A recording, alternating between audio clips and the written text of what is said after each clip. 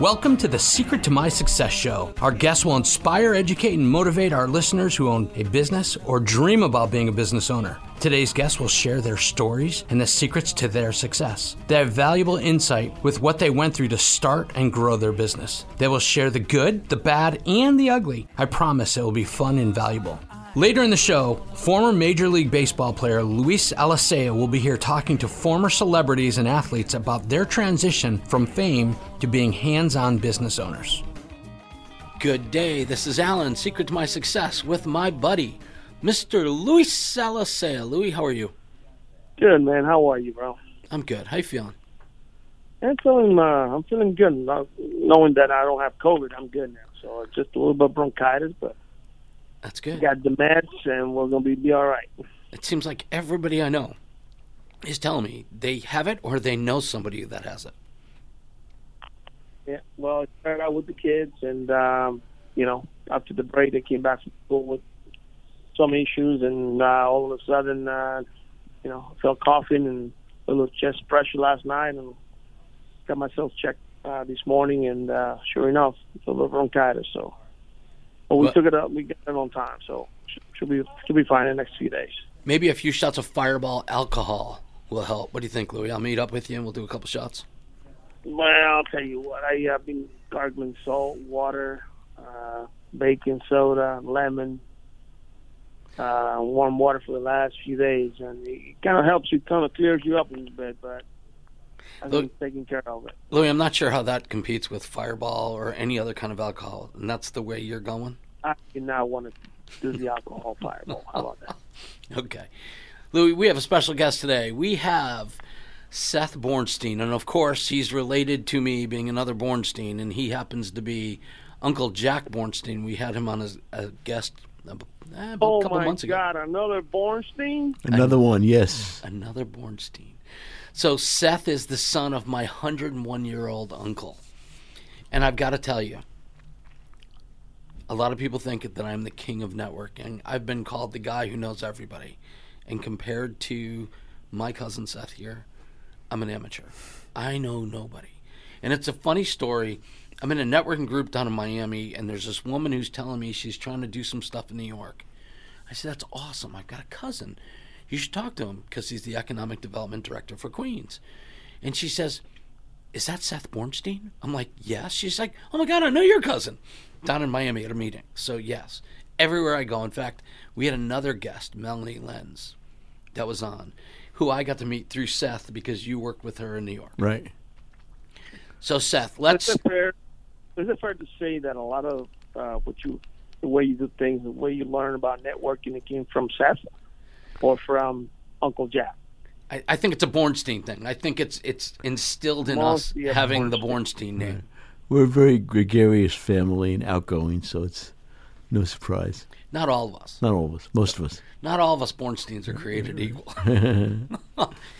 So, Seth, you're born and raised in New York. New York, born in Brooklyn, lived in New York with the exception of 6 years in Omaha, Nebraska. I've never lived more than about 15 miles from Times Square, so I'm a real New Yorker, and now 65 years old, so I am a native of the city and love living there. It's good to visit Florida, see my dad, see my cousins, but I am a New Yorker at heart and soul. But you're a student in New York. I'll never forget when I was a kid going into New York, and you took me around, and you know everything about everything. You know. Yeah, I'm a New York City geek, history geek, so I love showing people New York City. The oddball parts about it, the established parts about it. And it's always fun. I have a ton of books about New York history. And it's a great place to live, I think. It's got some issues like everywhere else. And my work has taken me around the city quite a bit. I've been involved in this field for about 45 years or so in economic development, mostly in Queens County, but I'm familiar with all New York City and what makes it tick. So we're not going to go there just yet, but I've got to ask the question. You're a New Yorker, but are you a Mets fan or a Yankees fan? I'm a Mets fan. Okay. I work in Queens. I've got to be a Mets fan, and I used to love to go out to Shea Stadium with my cousin Richie, our older cousin. I was 7, he was 9. So he was a lot more mature. Take me to the subway with the two of us, and I used to love watching the Mets lose in those days. So Louis was the first base coach for the Mets. Wow. Right, Louis? Yes, but it wasn't a good experience. It wasn't. No, it wasn't. You were it was a tough year for the Mets. Managing office was no good. It was no good. Yeah. So kind of take the little sweeter, sweet taste of baseball away from you, and kind of got me to say, you know what, I don't want to do this anymore.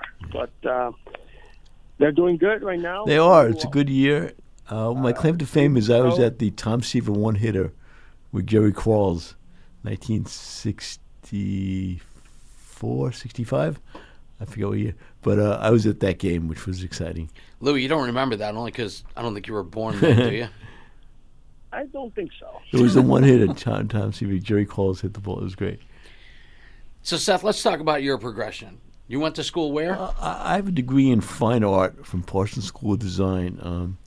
I really, when I graduated high school, I really had no clue what to do. And art school seemed like a fun thing to do. I lived in Greenwich Village back in the early, mid-'70s, and took classes in what's called environmental design, which really meant a lot of different things to different people.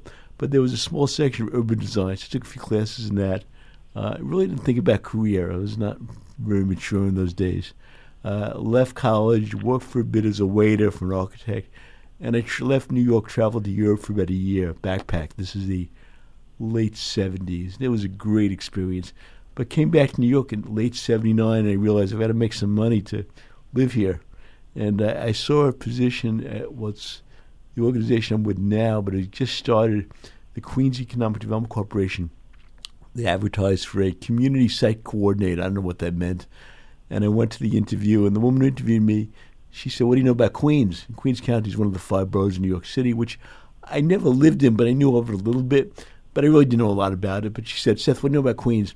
I said, "There's a lot of really good Italian restaurants."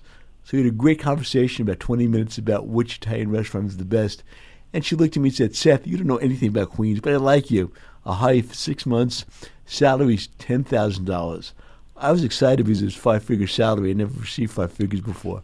And I ended up being there the first round about 11 years. And then when I left in 1990, I was the sort of de facto deputy director. I moved out west for about 6 years and came back to New York in 1996. Hold on, time out.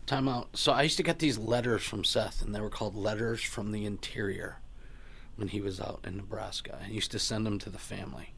Yeah, I lived out in Nebraska for 6 years. My wife's from Omaha. When our daughters were born in 1990, we needed lots of help with twin girls, and my in-laws were to come live with us.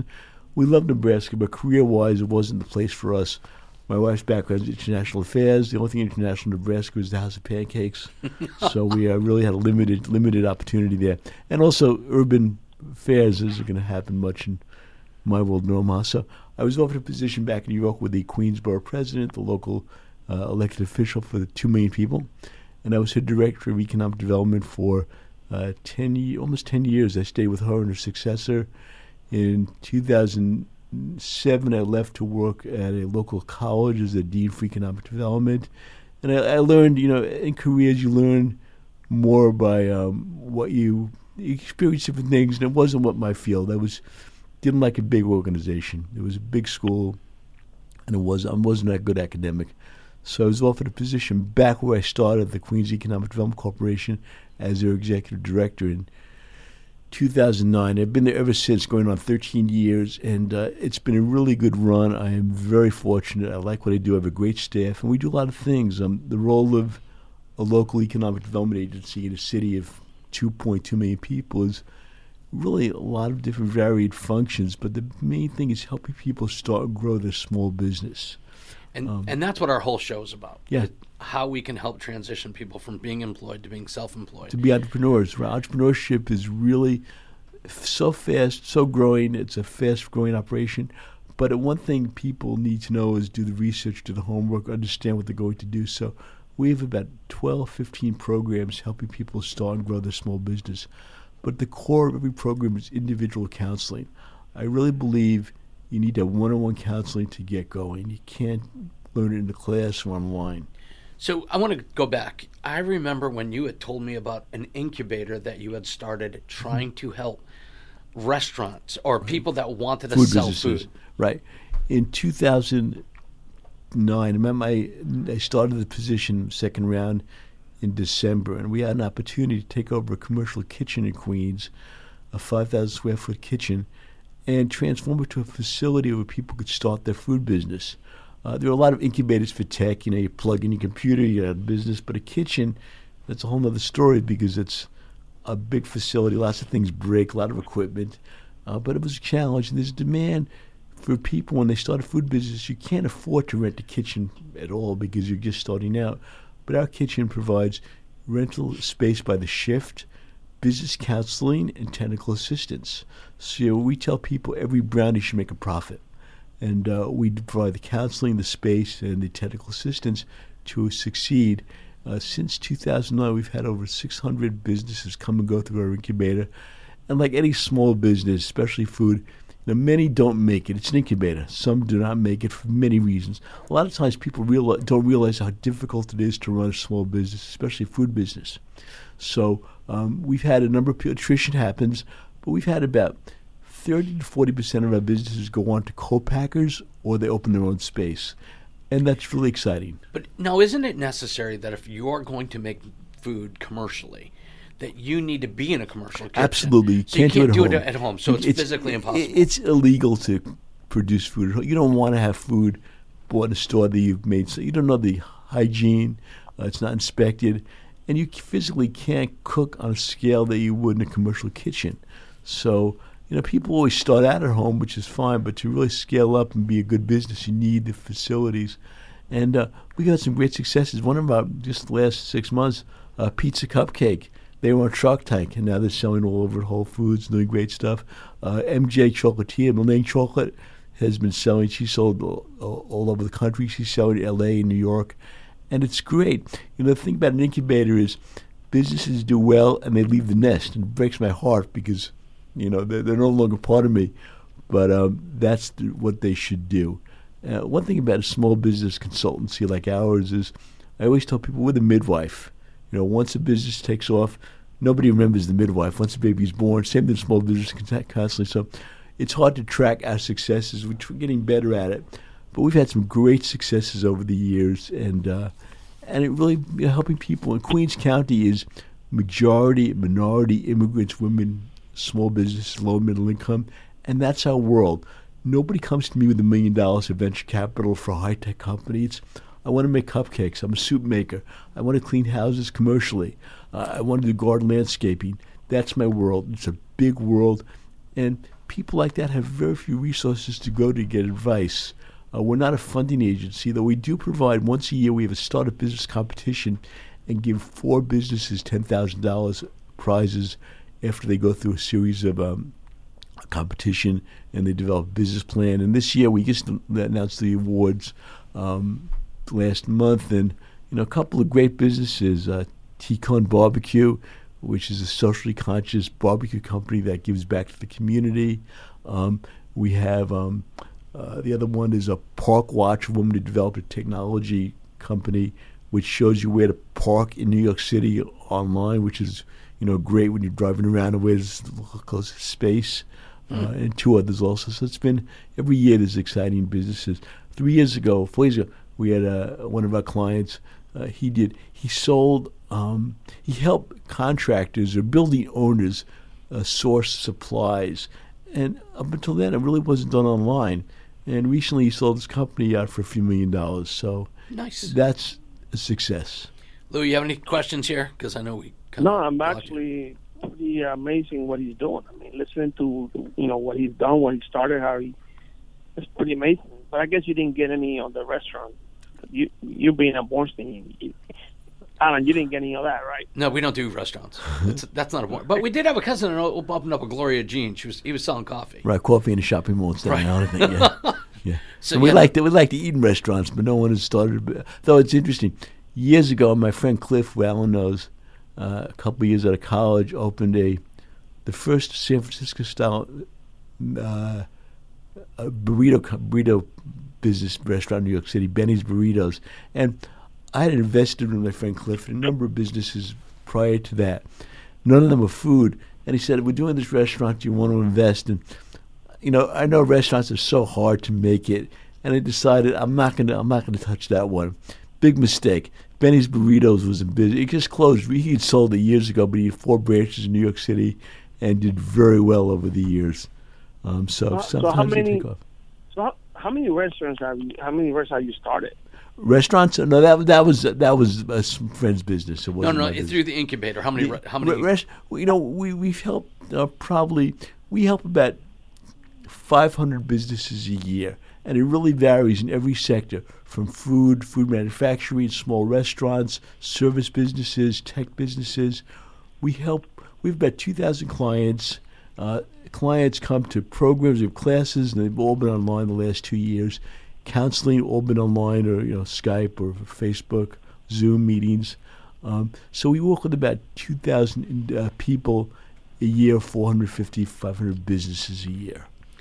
So you're kind of like the bar rescue guy that comes in and... Not sort of a little bit. We people come to us when they're starting their business, not when it's failing and they need assistance like that. It's sad when a business gets to that point where they need a rescue. It's pretty rough. We want to get people to understand what they need to do before it gets to that point. So we do a class once a month. I've been teaching it called Ready, Set, Go, and it's basically things to think about when starting a small business. And I always tell them, I don't want you to spend a cent to understand what you're getting into. Do your homework, do your research. One thing is people like, I want to open a coffee shop. All right, go to every coffee shop you can imagine, see what works, what doesn't. Understand it. If you're not passionate about what you want to do, it's not going to work. If you have a business idea that is kind of wacky, speak to people about it, get the reactions. One of the funniest, it's kind of sick, but one of the funniest, years ago, someone had an idea for tattoos for children. And I said, I don't think it's a really good idea. And they were convinced it was a good idea. I said, find me any of the business that does tattoos for kids and come back to me. He never came back to me. Some business ideas are not good. His name was cute, Tiny Tats. It was a cute name. But the reality of a business for tattoos for kids is a really bad idea. So we're going to talk about characteristics of successful businesses that you've touched. And I'd like to talk first about the characteristics of the businesses that have failed. And how long does it take you when you meet somebody who comes looking for help for you to figure out that they're going to fail? People don't do the homework. They don't do the research. They're undercapitalized. And they think they can do it all themselves. One thing about a small business is I always tell people, develop your kitchen cabinet. Get yourself a good lawyer. Get yourself an insurance person. If it's brick and mortar, real estate, technology, social media, get people who know this better than you. You can't do it all in a small business. Using assistance and help. Don't be ashamed to ask for help. Even, Queens Economic Development, we're a small business too. We're not a profit, but a small business. And as I was telling Alan earlier today, any business, and even myself, I run this organization. I'm pretty good in some of the programs. Not an expert. My staff, I have great people who really understand the specific program. My role is to be the conductor of the orchestra. I know the music fairly well, but they really know it excellent. They are virtuosos. My role is to make it sound good together. Same with a small business. You can't expect to do it all yourself. If you do, you're doomed to failure. And you have to make decisions fairly rapidly. If you deliberate for months and weeks over what to do, destined to fail. You will make mistakes. Indecision is not a decision. Indecision is not a decision. You will make mistakes, but the thing about making mistakes is try and learn from the mistake. And it's hard for some people who don't want to admit they've made a mistake. And they're the ones who I think will probably fail. How long does it take for you when you meet somebody and they're pitching their idea for you to figure out, I don't think it's happening? It really varies. People need to be good listeners. If someone comes to me with an idea and they explain it, I try to make suggestions, they don't listen to me, my sense is they're not going to make it. I'm not an expert in everything, but if it sounds off and I tell them I'm honest, they need to really study that aspect a bit more, then my sense is they may not make it. I learned my lesson years ago. I'm over in China. It's 1993, and Friend walks in and grabs a card. I said, "What's that?" They said, "Oh, it's a prepaid calling card." I'm like, "I don't understand." They said, "Well, use this prepaid calling card, and you make phone calls." I'm like, "Why would anybody do that?" At the time, AT&T would give you a card, and you'd make a phone call, and they'd send you a bill. I'm like, that would never work in this country. Okay, and then what? 6 months later, prepaid calling cards are all over the United States, Right. and it turned out to be a big scam. It was funny that the mob was involved in it. There was all kinds of. It was actually they had it on The Sopranos. So it kind of made me adjust my thinking personally when I hear about an idea. Like we had Henry on from Weedsies. Weedsies is selling weed all over the place. The average person would say that's never going to work, and this guy's successful. He's doing really great. So at some point, you have to stand back when you're talking to somebody, whether you like that idea or not, to understand, are they the right person to move the bar?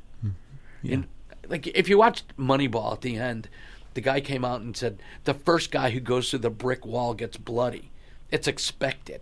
So if somebody's trying to do something like you were just talking about the tattoo guy, but that idea just seems stupid, that you're going to do tattoos for kids, that guy gets bloody.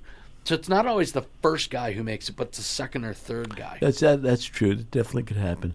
But you have to really, to start a business, you really have to give it your all. You have to also think, is this the right time in your life?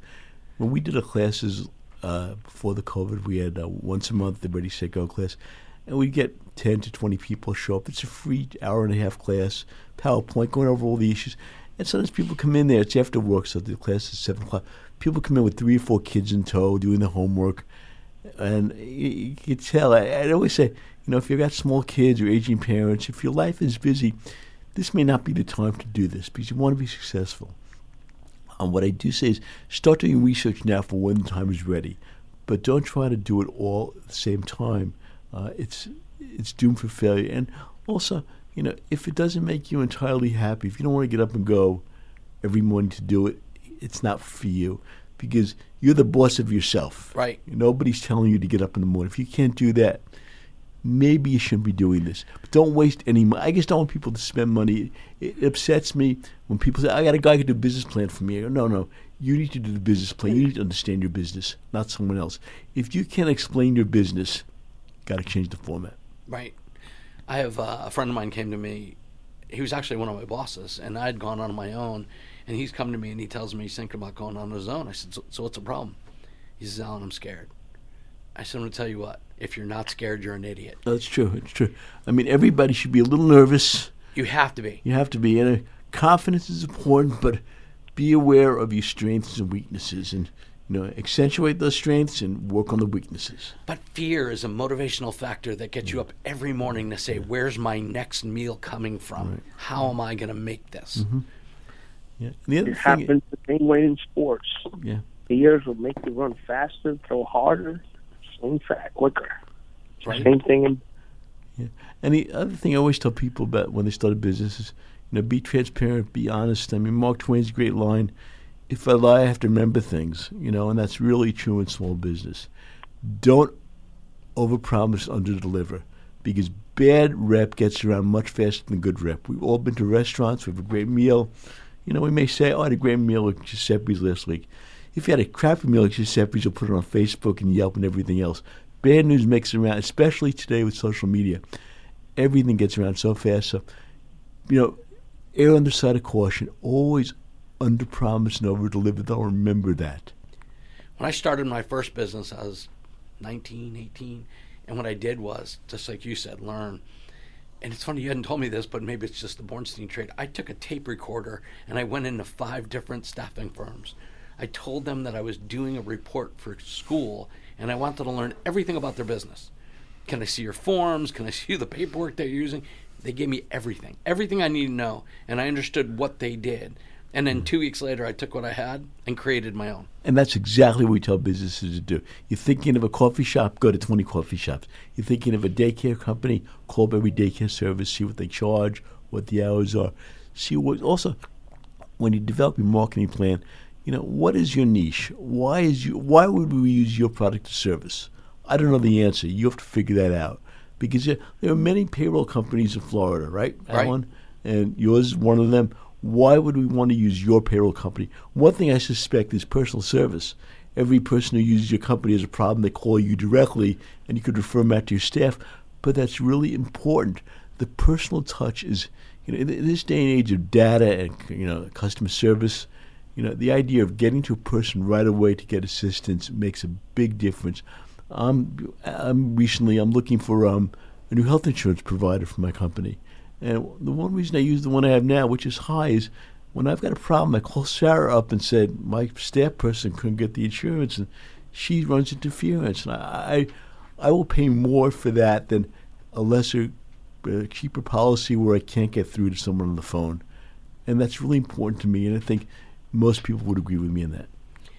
So, characteristics of the successful people that you've seen. What is the common trait that you see in the people that come in and they make it? They're good listeners. Better listeners than talkers. I mean, that's one thing. They've done their research, and they treat their employees when they start having with respect. And they don't they do anything in the office that needs to be done. When I hire some people in my office, when I hire anybody, I let them know I'm the director, but I take the garbage out too on occasion if I need to. Right. It's not beneath me. And another thing I've done, not all the time, but I want to see how my staff, people who work for me, treat other people. So the one thing I've done a few times is go for lunch with them. And if they treat the server disrespectfully, they're not hired. And that means, not being brusque, eye contact if appropriate, and just saying please and thank you. Really simple things. Someone can be brilliant MBA from Harvard or Yale, but if they treat people, talk down to people, I don't want to work with them. Once again, the things you just mentioned, I can definitely relate in sports. It's the same thing in business. An athlete that don't listen is an uncoachable player, and It's the same thing. You got to be coachable. You got to be able to make adjustments, listen, and really move forward. I think that's one of the main ingredients. And, I keep preaching that to the kids. You got to learn to listen. And they're a team. They're a team, and that's really important. In business is just like a sports team. You all work together. If you don't, it doesn't work at all. Yep. So somebody explained to me, Louie, and I think we've talked about this, that if you were trying to put together a baseball team and everybody was Mark McGwire, your team would fail. Because you can't have everybody swinging for the fence. You need a leadoff hitter, a second, a third. You need a number 9 hitter. Most important, Alan, you got to learn to delegate to people that are responsible in different areas. They're experts, like you mentioned. You got to have a great team. You got to bring the people that are good accountants. You got to bring the good lawyer, the good insurance person. So it becomes a team. That way you're protected all around. So when something fails, you have that person that you can say, hey, what happened here? How can we fix this? He's an expert on that subject. So it's all right out there, man. It's pretty amazing. It's true. It really is important to have a team and transparency. My office is open floor plan, but I always joke if I had a door, it would never be closed. I mean, right now, there's no doors in my office, so we're all there. And we all share. And we also, I'm fortunate, I've had people with me for 10, 12 years. And it's not profit. We don't pay top dollar, but we make it a pleasant place to work, and we reward people, and we celebrate our achievements. That's really important. It's not phony. I mean, we do it because we like each other, and that's really important. I've learned a lot about management. It's funny, you learn about management from bad managers. I once had a very bad manager. I remember thinking, if I ever get to manage, I will do everything the opposite of what's been done to me. And it really has helped me over the years. We have issues. Every officer has issues. People come to me with problems. And, also, we were in a different era than we were 30 years ago. There's a lot more sensitivity. And one thing we've had to adjust to is it's not the old boys' school anymore in any small office, or the old girls' school. We have to be aware of other people's feelings and issues. And I've had the conversation with staff. What you may think is really funny is very insensitive to someone else. So we have to err on the side of conservatives. I'm not conservative in any way, but in that respect I am. If you think it's hysterical and funny, but someone else doesn't, don't say it. I had to go through a management leadership training course, and it was led by lawyers.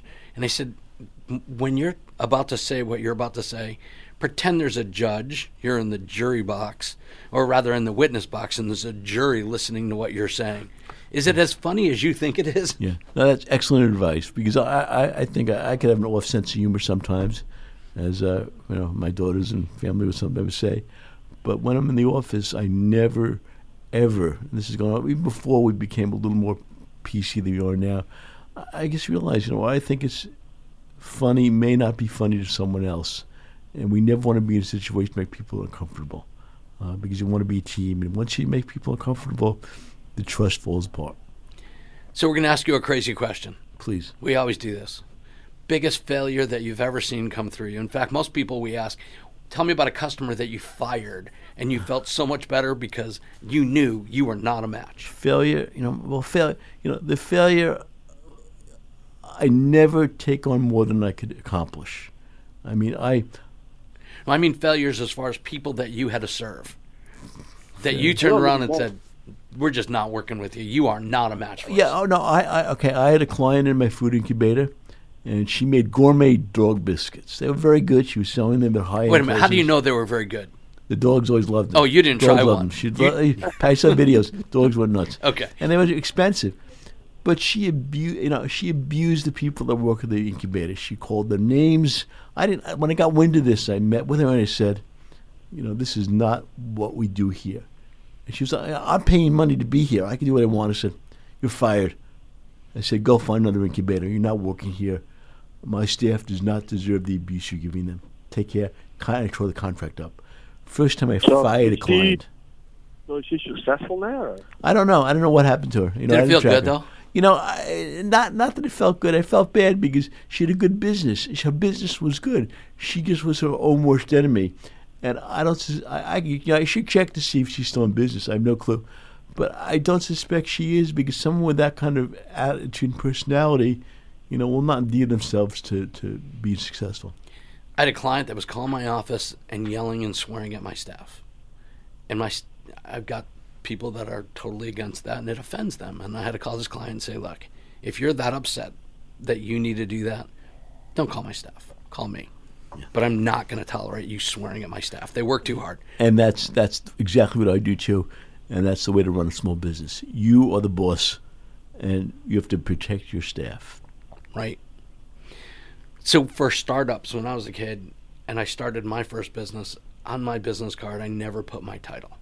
Never. I never let anybody know I own the business. Mm-hmm. And I used it for negotiation purposes. So, Seth, if you were selling me something, it's like, look, I'd love to, but the owner of this company is a cheap son of a... He's never going to let me do that. Mm-hmm. Or if you wanted a really big discount from me, Seth would love to do that, but the owner of this company is never going to allow me to sell it at that price.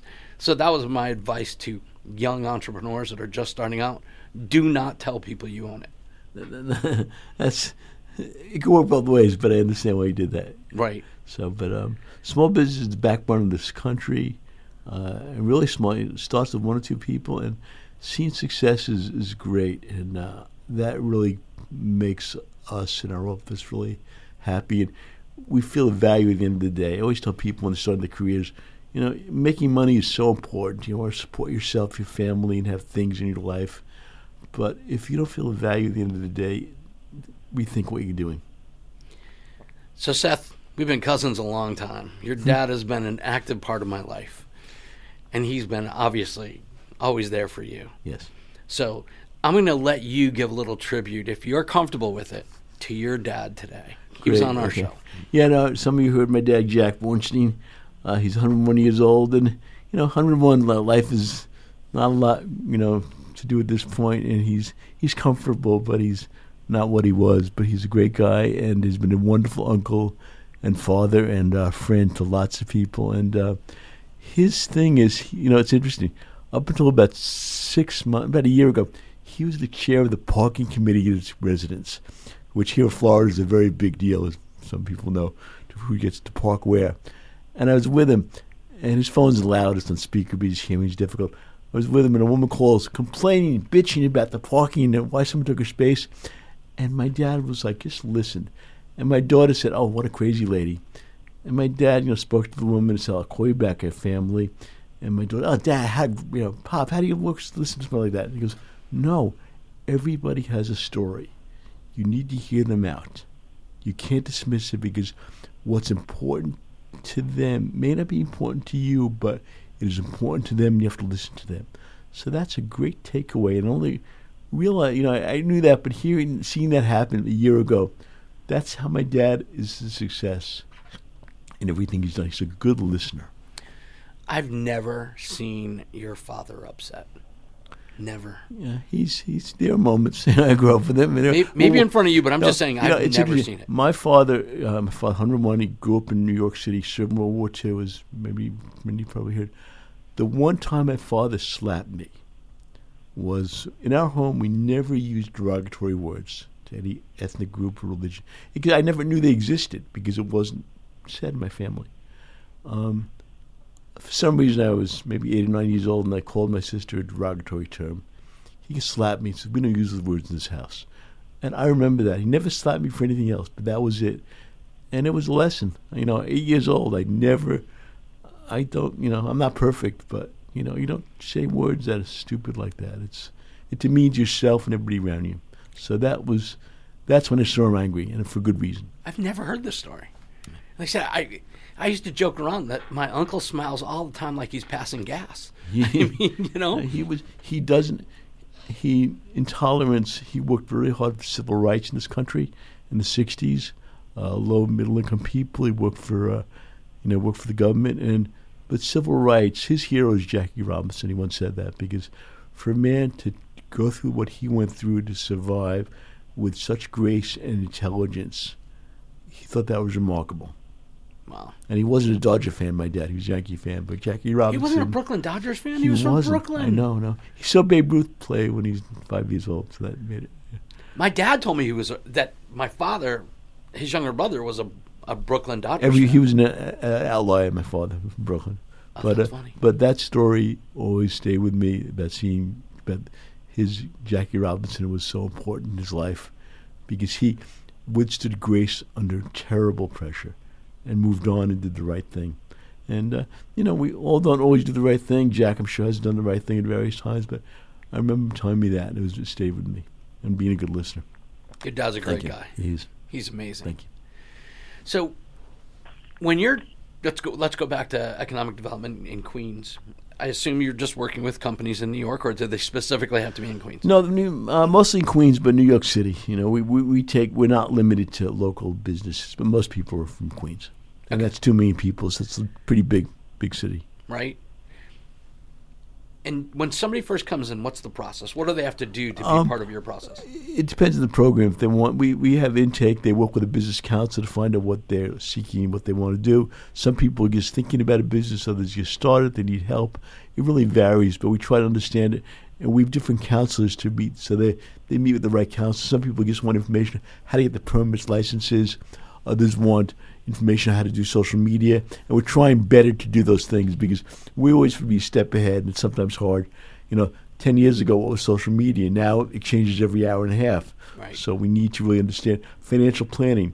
I just hired a business financial planning advisor who was a CFO for a Berkshire Hathaway company, part-time, retired. So he'll be giving business financial counseling to people. Social media, I've got a couple of people who are experts in that, so it really varies what the client needs. One size does not fit all.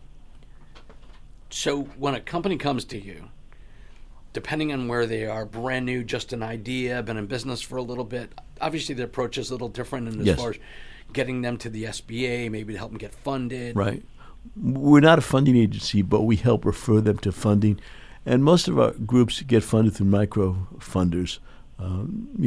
The reality is very few banks will entertain loans for under $100,000 because it's the same effort as $1 million and they can't make the commission. But we have some banks that are very proactive in small business, SBA loan guarantees. So, but we never refer a loan unless we believe they've done the homework. Years and years ago, before the internet, I had this idea for selling cars that we would actually go to your house, take the pictures, and we were going to set up a kiosk in the malls. And if you wanted to buy a car, you could actually look and see all the cars that were available, and we would set it up that, you'd go over and view the car and kind of be the middleman. And I went to SCORE, and I asked them for help, and they said, oh, nice young Jewish kid who wants to start a business? Yeah, we're not going to help you with nothing. There's nothing available for you. Yes, we work with SCORE. Like all business counseling, it's the quality of the counselor, and it really varies. There are many. We tell people there are many places to get business advice in New York or anywhere. Find the one that works for you. The chemistry is always different. There's no one better than others. Some are better resources for funding, others are better resources for marketing. And a number of our clients use different business counselors in different agencies, and that's absolutely fine. It's the chemistry that makes it work. So when I left there, I went to the Department of Motor Vehicles, and I said, I want to do this. And they said, you need to set up a dealership. I'm like, no, we're an advertising agency. And they told me flat out, no, you're a dealership because you're going to make a commission. And that was the end of my idea. So do you find that there's sometimes local laws, things like that are going to prevent somebody from their ideas? There are. It really varies on the sector. But there's, New York City has a lot of laws, a lot of red tape. And we try to figure out ways to make it work. I mean, really, it's difficult to start a small business. I mean, the city, after New York City credit over the last 10 years, they've really tried to streamline things, make it simpler, but it is cumbersome. No way around that. So in Florida, if you start a business, you can have exemptions from workers' comp. You can have 3 people in a non-construction business without workers' comp. It doesn't mean that you're not going to be held liable if somebody gets hurt, but by law, you didn't need it. In New York City, the moment you hire one person, if you do not have workers' comp and you do not have disability insurance, they send the shock and awe letter, $14,000. And I think I'm supportive of that because people do get hurt, and people are taken advantage of. We're not ready for business class. We always tell people, when you hire people, do it on the books. Go on the books immediately. Pay your sales tax quarterly. Do all the right stuff because that's what screws a business in the end. They hire someone off the books. They get hurt. They get a lawsuit. Have got proper insurance. They think they can pay sales tax. They'll wait this month, do it next month. Slippery slope, and it's a problem. That is the difference between a big boy business and a little boy business or a little girl business. And we've said this to many people. There's certain laws with the IRS that says, are they independent contractors or employees? And everybody wants to say, oh, no, they're independent contractors. But you're directing where they're going. You're paying them by the hour. It's not the painter that comes into your house with his own paintbrushes. No, legalizing businesses is really important. Off the books is always a bit. You can't expand. You can't get government contracts. One of my great programs is called Home Improvement Contractor Training, HICT. We started it 8 years ago. We had a gentleman come in. He was a home improvement contractor. He wanted a city contract, to do home improvement in the housing projects. And we said, great. He drove a Range Rover. He's doing well. He said, let's see your business papers. What business paper? What are your local licenses? He was all in cash. And he did well in his neighborhood, mostly immigrant neighborhood. Nobody asked, but he can't expand. I said, listen, you've got to learn how to, be legit. So he started a program. It's a teach-to-the-test program. We don't teach them how to be contractors. They know that stuff. How to take the test to be licensed and permitted. And most of our clients are immigrants. And one reason we realized is they come from countries the government was really bad and scary. You didn't go to government for anything. So they did it all off the books, off the radar. And you can't grow. There's a certain limit. So we've trained over 1,000 men and women to take the test, and I think 98% pass. They don't pass because they don't read the book, whatever it is. But so we have 1,000 businesses who are legitimate businesses, and once a business for a year, they can apply if eligible for MWB certification and get contracts from the city and other public agencies. It's a great program. This is going back to being the business midwife. We don't realize how well some of them do until years later when I see, Joe Chang had a small business in Flushing. Now he's got 30 employees in Ridgewood doing housing. Right. And I don't know it because he never gets back to me. You might have heard of a Mets first baseman, Mo Vaughn. Sure. So Mo Vaughn's been on the show, and he's friends with Louis. And he was amazing. He's got 700 people that work for him. He actually does low-income housing, I think, in Queens. Yeah, I know the name. Yeah, sure. And one of the first things he told us was that when he got in, he'd go to meetings and he kept his mouth shut. He didn't want anybody to know he was a dumb baseball player. Mm-hmm. His words. Mm-hmm. I didn't say it was dumb, but that he was a baseball player. And that he wanted to not be the smartest guy in the room. That he needed to surround himself with a lot of people that were a lot smarter than him. That's so true. He's really listening, like going back to what my father said, being a better listener than a talker. always help you. So Louis got a whole bunch of baseball player friends, athletes that have started their own business. Mm-hmm. So what advice would you have for Louis to give to these people when they're trying to do that? Start your own business. Just like you would in a baseball team. You got to practice all the time. You never stop practicing. To be on top of your game, you have to always practice, rehearse, throw the ball, hit the ball, run the bases. Same thing with small business. Continually learn, and don't sell yourself short. Have confidence in yourself, and make it happen. You hear that, Louis? 100%. You've actually said that many, many times, that when you stop practicing or stop trying, that was the end. Yeah. No, I'm not a sports guy, as my cousin Alan knows, but I swim, and I've gotten better. I'm not great.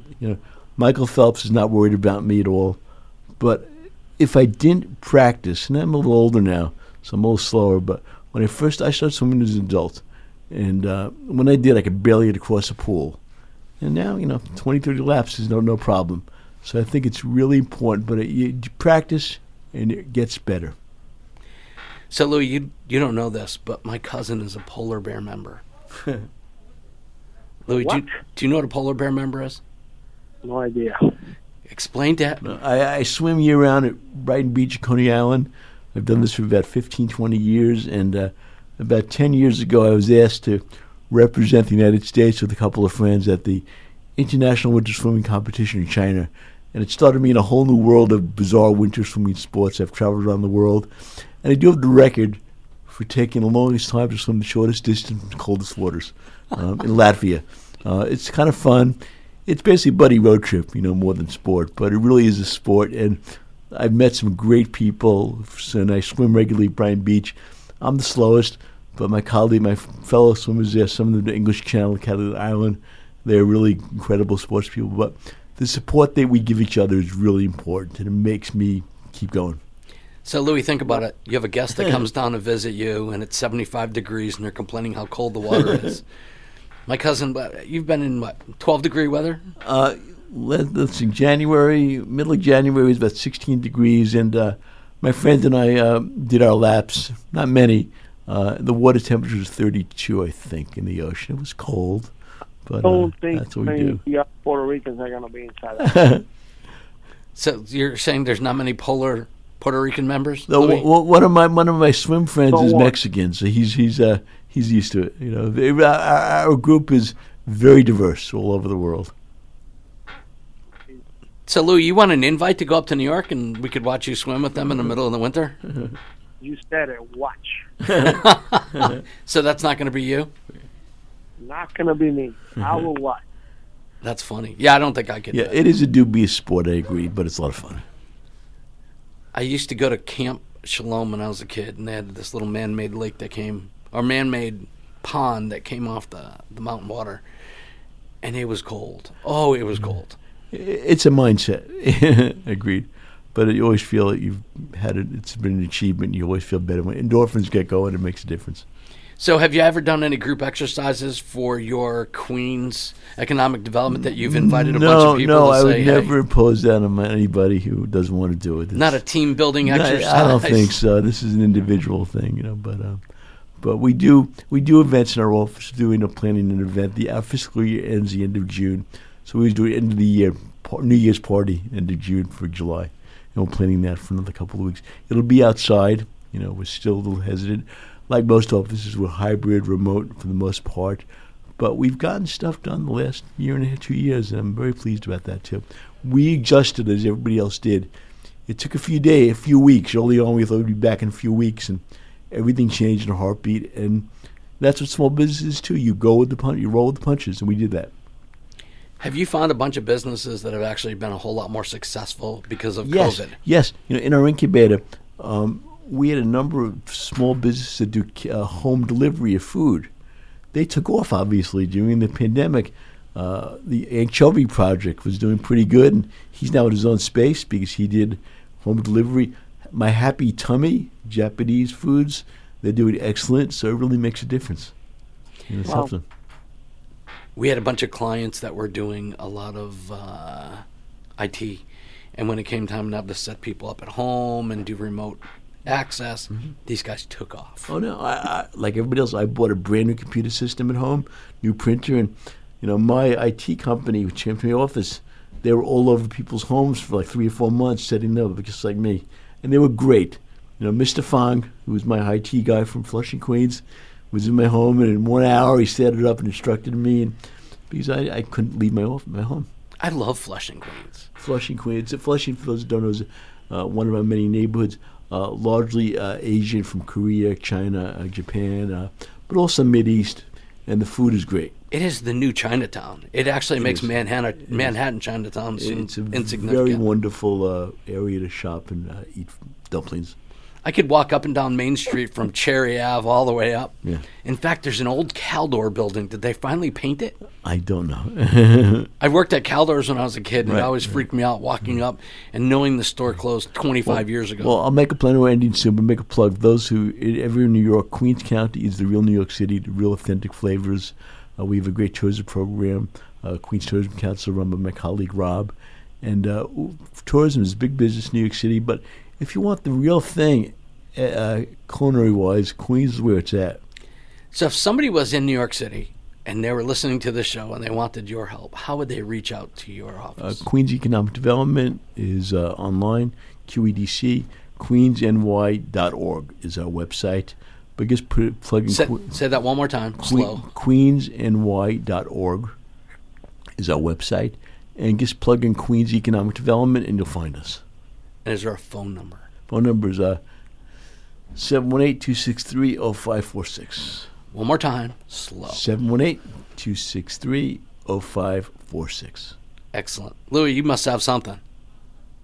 No, man, this is impressive. I'm listening to him and really enjoying the conversation and really learning from it. I think if I had a business, I know where to go to, or wanted to start a business, I mean, definitely this will be the right place to start. Great. Well, anybody send me, put your name on our website, on our email list. We have many webinars online. People take them all over the country. Excellent. Great. Thank you so much for letting me. Hold on before we hang up. Okay. We're not leaving yet. She's got a couple more minutes. Tell me, because I said at the very beginning of the show that you are my idol when it comes to networking. That's a scary thought. It's true. Networking, when I tell people in networking, when you go to a networking event, it's not trying to meet 50 people throwing out your cards. If you meet 1 or 2 good people, that's great. Think of what you could do to help someone else, not how they could help you. I agree with that. That 100%. is the best thing to do. How can I help you and spend time with that person better than trying to meet 15 people in 5 minutes? Spend time, look them in the eye, and see what works for them. I agree with that. Absolutely. So are there more in-person networking events taking place in Queens? It's beginning to start. Numbers have gone up, unfortunately, in New York City, so we're a little hesitant, but hopefully by the summer, the fall, we hope the situation changes. Because I've been to a few in the last few months, but I'm a little hesitant now, to be honest. I want to be really careful. I don't want anybody in my staff to be in jeopardy, so we're holding off a little bit till numbers drop some more. Okay. Seth, I can't thank you enough for being here with us. I know you have a lot going on, and we appreciate you taking the time. Thank you, Alan. Thank you, Louis. It's great to be here. I love you, cousin. You're a good man. I appreciate you. Thank you. Thank you. Thanks for listening to The Secret to My Success on Legends 100.3. When it comes to health coverage, you want solid value from a trustworthy company you can rely on. Florida Blue offers Medicare Advantage plans that can help you get more out of your health coverage. And don't you want more? Call Apple Insurance, your local agency for Florida Blue, at 888-MY-BLUE-8 to have all your Medicare questions answered and learn about different options. Don't settle for less than the value and stability Florida Blue has delivered throughout the state of Florida to Medicare beneficiaries for more than 25 years. Value, security, knowledge, and trust. Blue Medicare from Florida Blue means more. Call Apple Insurance at 888-MY-BLUE-8 today to speak to a licensed agent about your Medicare Advantage options. That's 888-MY-BLUE-8. Apple Insurance and Florida Blue. Call 888-MY-BLUE-8 today. Florida Blue is an independent license of the Blue Cross and Blue Shield Association.